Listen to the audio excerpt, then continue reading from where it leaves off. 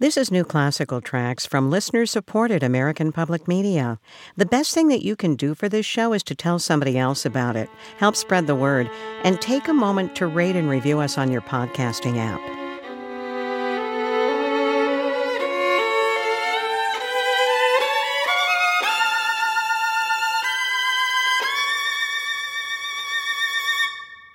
The pieces you're about to hear on this week's edition of New Classical Tracks are very important to violinists. Hilary Hahn told me they're like a cult favorite. In fact, people couldn't believe, wow, Hilary Hahn, she's finally recording these 6 sonatas by Eugene Ysaye. Well, if you don't know what I'm talking about, stick around as well because the story is very fascinating and Hilary Hahn tells us all about it and how she's connected to these pieces. It's this week's edition of New Classical Tracks from American Public Media. I'm Julia Locker.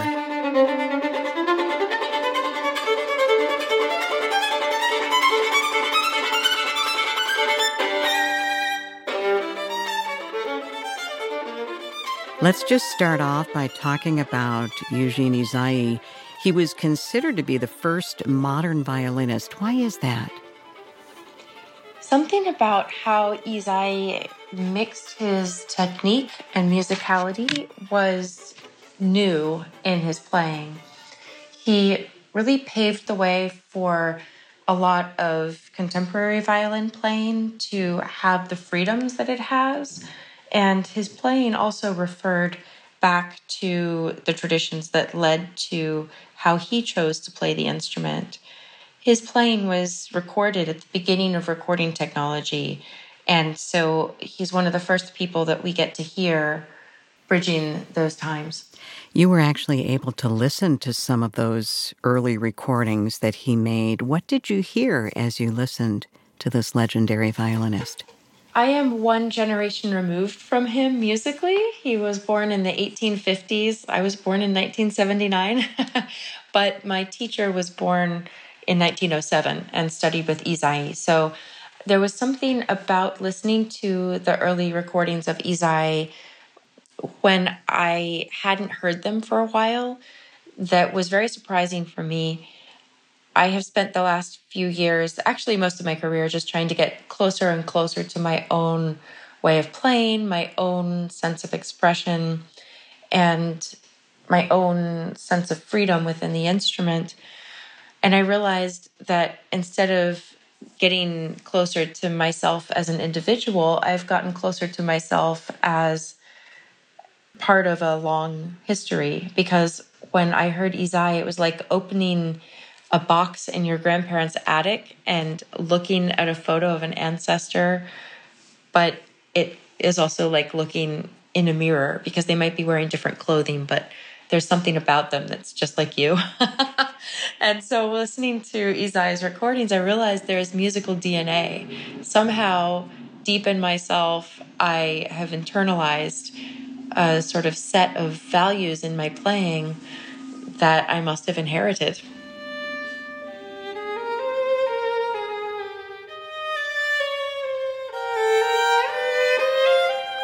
Can you describe those values? Are you able to kind of put your finger on them in a way that you can describe it to us? I think it's a combination of phrasing choices, rhythmic choices, and the way we both maneuver around the instrument. Part of technique is how you physically hold an instrument. Our physicalities are very different, and our instruments are different, but the way we both work with the speed of our technique in service to the music, so where we choose to hold notes and where we choose to compress notes rhythmically, it also has to do with the flow of the technique and the lingering in the expression. There's something in there, in that whole world, that I seem to have inherited, or else it's a great coincidence.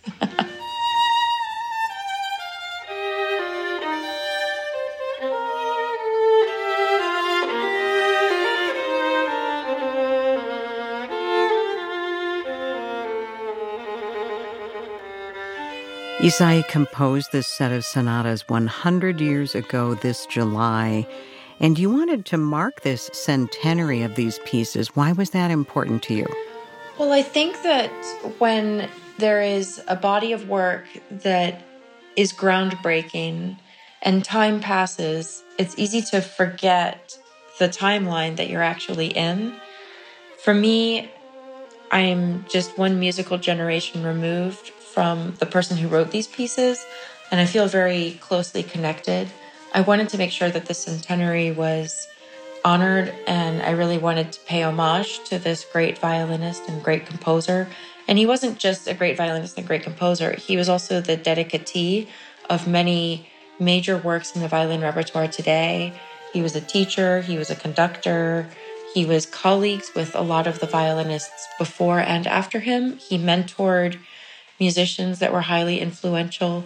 So it's like if you have a bike wheel, he was the hub, and the spokes all went out from him, reaching, I guess, in all sorts of directions.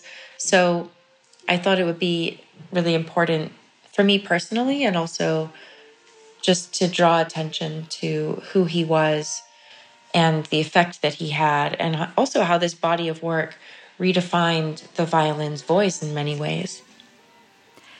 Ysaye also wanted to lift up some incredible violinists of his day, and he dedicated these sonatas to several of those.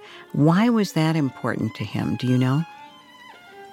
I don't know that personally, because I would have had to have asked him myself. And I have never met him. He died before I was born, but he seems to have had these very close friendships with a lot of violinists, and he seems to have been intentional in what he wrote and who he wrote it for.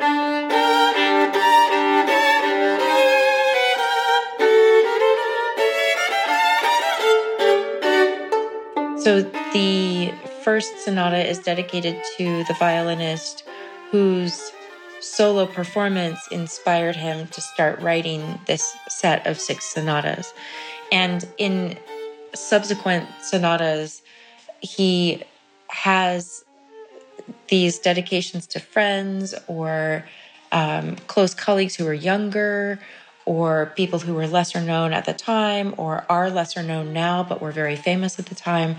It's almost like he was being intentional, not just with the people that he featured, but how he wrote for them, the style inside playing these pieces. I don't know if it's obvious to the listener, but for a performer, the deeper you get into the pieces, the more you realize they're customized for different players. And so the feeling of playing the instrument is different in each piece. And it's a bit of an insight into what it must have felt like to be that person. Also, there are lots of hidden messages in these pieces that were never written down besides in the music. So it's kind of a little game of Clue to try to work your way through these pieces and see, why would this moment be in here? Was it something that happened when they were rehearsing together? Is it an inside joke? Is this a certain thing that was very important to this violinist that he was acknowledging, so he dropped that little bit of technique or phrasing or quote of some other piece into there? A very good example of that is the beginning of the Obsession Sonata,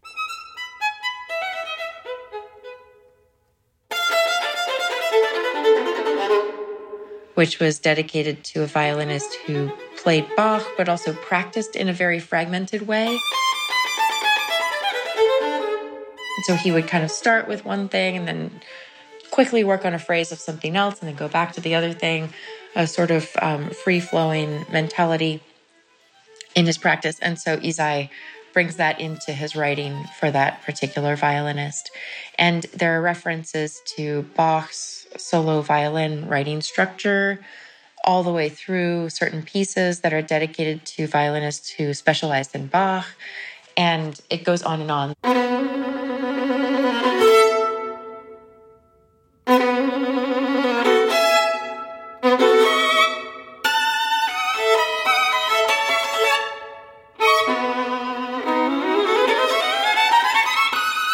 The 6th sonata is for Manuel Quiroga, who was Spanish. And through my work with the contemporary Spanish composer, the late Anton Garcia Abril, I recognized in that particular sonata by Ysaye for a Spanish violinist, I recognized elements of Spanish musical reference that a Spanish composer wrote for me, a non-Spanish violinist, that I learned from him. So it's really interesting for me as the recipient of works that are dedicated to me to play pieces written by my musical ancestor that were dedicated to other violinists that I never met, because I recognize the process and I recognize the messages. Hilary, you said that as you listened back to yourself playing these pieces, it gave you goosebumps. What were you hearing that gave rise to those goosebumps? Over the past few years, I've been doing a lot more solo performances, truly solo, just me on stage.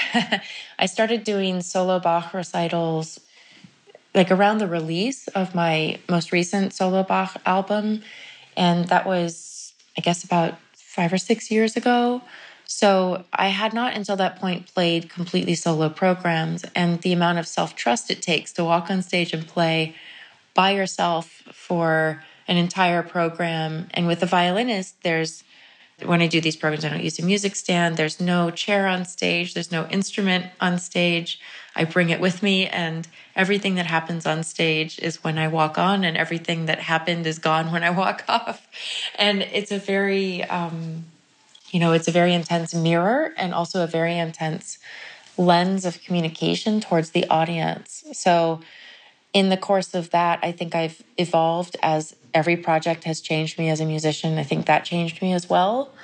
And then certain projects I did coming out of the pandemic lockdowns changed me again in their intensity and affirmation of the importance for me of performance and collaboration. So then to revisit myself as a solo artist in music that is so close to me that I hadn't played publicly for quite a while, it was really interesting and insightful for me to hear myself now and hear myself exploring this music now. But I think the most goosebumpy thing for me about it was just listening to Ysaye's own playing and then getting as close as I wanted to get to these pieces in a total immersion studio situation, listening to the playback and drawing these connections back to the past, but also knowing that what I do now is very much geared towards the future. And so that feeling of inheriting this sense of mission of passing things on from the past to the future generations, of trying to figure out what the field looks like in the next 20, 30, 40 years and how can I contribute to that. I think that was the thing that really struck me, where I had to take a step back and see the big picture for a second. What's in that big picture as you're looking ahead? Well, I think that even the term classical music is a bit of a challenge, because classical music, it is so all-encompassing as far as the references that it incorporates, the original voices that are in classical music, and the people who are creating classical music today. It's so much that one word can't describe it. And I think in the past, people have thought of classical music as being more elitist and being exclusive and being exclusionary. And I think it didn't really start out that way. And somewhere along the line, it did become that way in sort of image. But I think there's so many people that for so long have been trying to break through those constrictions, that have been writing amazing music that hasn't gotten much attention. And then there are people who've been writing these huge works that are pillars of the repertoire that are so important as well.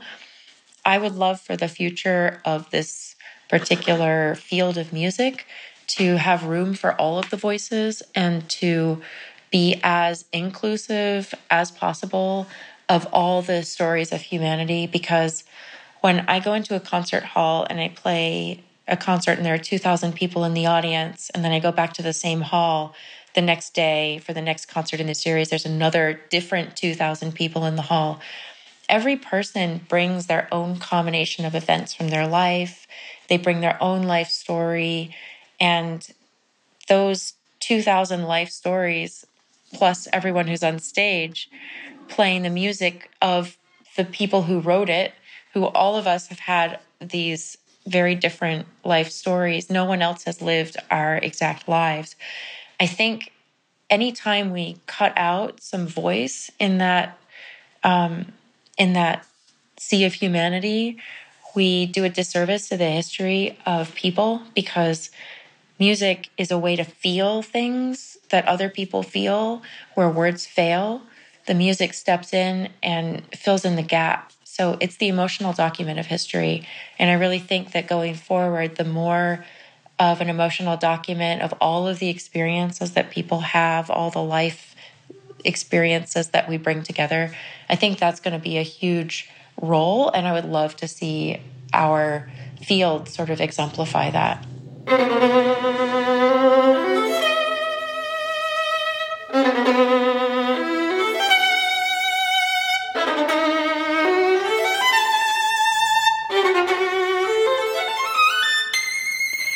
How do you see the recording of these 6 sonatas and celebrating the 100th anniversary of their composition fitting into that bigger picture that you just were talking about? So I've always believed that instead of having a formula for everyone to stick to go forward, I've always believed that in this particular genre of music, which is, again, many genres combined, it's always helpful for an artist to be free to pursue their passion, to have something that's near and dear to them that is from their own history or from their interest in whatever has captivated them. I think it's important that whatever that is allowed a space on stage. And sometimes there are commercial considerations why things aren't programmed. Sometimes there's bias. Sometimes there are systemic reasons. But often there's maybe not understanding the element of urgency that a passion can bring to a communicative genre of art. And so for me, I find that this fits in to my story in a way that I'm very passionate about, in a way I feel very personally connected to. And I think when you have authenticity coming from an artist, when they're doing something that they truly believe in and love, that's the best advocacy for that particular piece that you could possibly find. So since we're all different and since we all have things that we care about, I think allowing that space for this kind of project to happen is really, really important. And yes, these pieces are very, very important to violinists. They're like a cult favorite, and they have their own fans. Like the set of 6 Ysaye sonatas has a whole set of fans that love this particular music. So when it was announced that I would be releasing this recording, they're like, finally, I've been waiting my whole life for Hilary's recording of the Ysaye sonatas. A lot of people would be like, who is Hilary Hahn and what are the Ysaye sonatas and who is Ysaye and what's a sonata? And those are very valid questions. But in this particular world that I'm in, it's something that is exciting for a lot of us. And therefore, I think that level of authenticity is appreciated. But at the same time, someone can be incredibly influential and be in an echo chamber. So the more we can get the influence that someone has on a field, we can fill in those bits of information between how did we get from classical music to 12-tone composition to scores that are not based in notes, they're based in drawings. You know, there are people who were transitional along the way. And so Ysaye was one of those people that paved a new way in how he wrote for this instrument that is so ubiquitous in so many pieces. It sounds like this whole process has been pretty life-changing for you. What has been most memorable about this project for you? For me, I think the most memorable thing is the feeling of playing these pieces. It's a very small detail, but it is very meaningful as a player. The way the violin sits on the body, so we put our chin on the violin. There's a thing called a chin rest that is clamped onto the instrument that's wooden. And so sound travels directly from the violin through the wooden chin rest into the jawbone. And from the jawbone, it goes into our heads. And so we're hearing from the outside of our head, we're hearing the sound around us, and we're hearing the sound transmitted directly from the vibrations of the instrument to inside.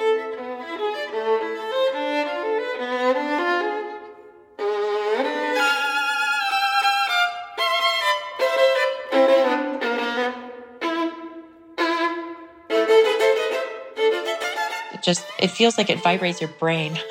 It resets your brain waves in a way. And this music in particular with its complexity of technique, with its accumulation of resonance and how it plays with dimension of sound, it was so hypnotic for me as a player that it really, for me, brought the violin inside my body and inside my head in a way that was really satisfying and almost healing after these years of playing, alone during lockdowns and then rejoining other people for collaboration, really expanding outward. There was something very magical and molecule feeling, like it felt like it was molecule changing, to be able to play the violin and have that sensation, that emotional and physical connection, just being alone with the instrument. Are you going to be performing these works in celebration of the anniversary or just recording them? At the moment, this recording is the entire gift to my musical grandfather on the occasion of the 100th anniversary of these pieces. I really wanted to put so much energy and love and respect and imagination into this as a tribute. And perhaps I will perform these pieces more in the near future, but I don't have any particular plans for that. This was a unique moment in time. This album was on my album bucket list, and I didn't quite know what occasion to tie it to. And then I suddenly realized, right in the nick of time to make this recording, that this 100th anniversary was coming up. It just felt like such an important thing to connect with.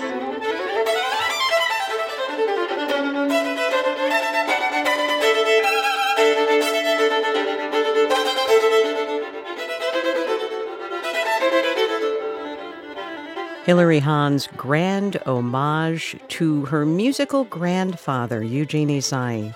Thanks to Valerie Kaler, our producer for New Classical Tracks from American Public Media.